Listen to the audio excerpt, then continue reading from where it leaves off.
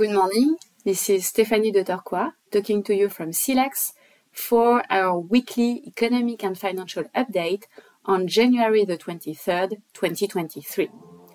We had lots of data from the US last week, which confirmed our view that the now well-established good news of disinflation will most likely also entail a significant economic slowdown later this year.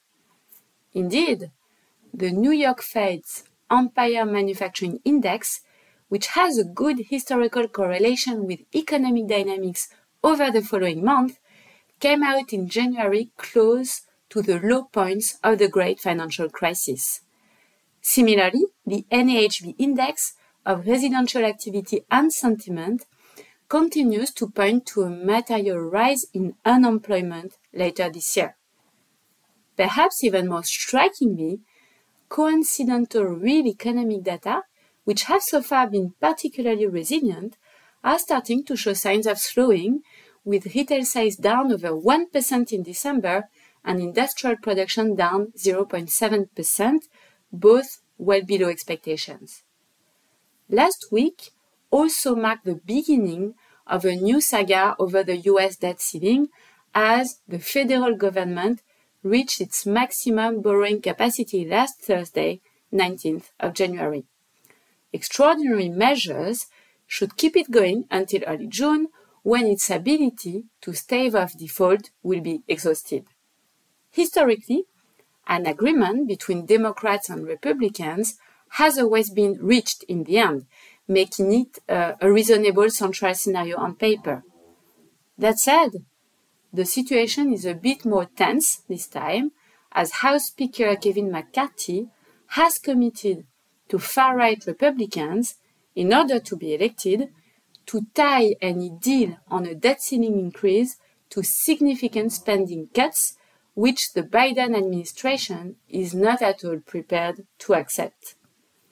Further extensions could prolong this impasse until the end of the year, but the risk in the meantime is that uncertainty, loss of confidence, and tighter fiscal policy exacerbate an already fragile economic situation, which reinforces our cautious scenario.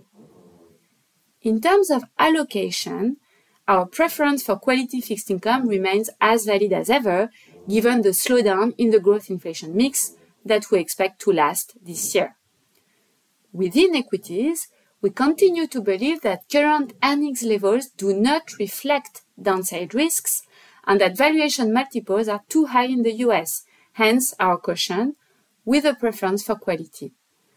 We also maintain our conviction on convertibles, which offer the possibility to benefit from the change in rate dynamics while pre-exposing ourselves to the end of the equity downtrend.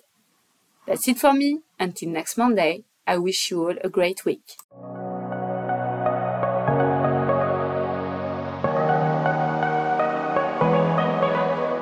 This audio document is intended for information purposes only, and its content has no contractual value.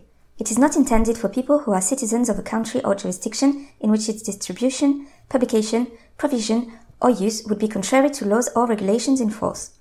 This invitation does not constitute and should not be interpreted as an offer of investment service, investment advice, or a recommendation to buy, sell, or keep a financial instrument. The figures, comments, and analysis appearing in this document reflect SILEX's sentiment on the markets, their evolution, taking into account the economic context and the information possessed at the date of this recording, and cannot, however, constitute any commitment or guarantee from SILEX. They may no longer be relevant on the day it becomes known. Any investment in a financial instrument involves risks, in particular of loss of capital, and any investment. Good morning, this is Stéphanie de Torquois from SILEX, and I'm delighted to give you a quick Monday morning update of our take on key economic events. Last week was shortened by Thanksgiving in the US, but we still had a few interesting data to monitor, with notably the first readings of the November PMIs, which always give a timely gauge of private sector business activity. And those PMIs continue to point to slowdown and disinflation in the quarters to come.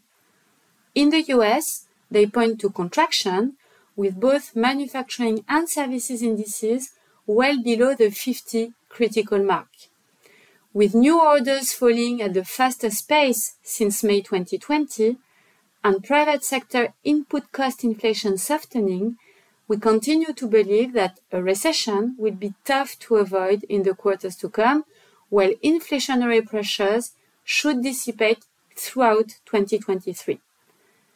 In the Eurozone, those flash PMIs showed a fall in business activity for a fifth consecutive month, but the intensity of the downturn moderated and surprised positively, likely thanks to fewer supply constraints and warm weather allaying fears over energy shortages in the winter.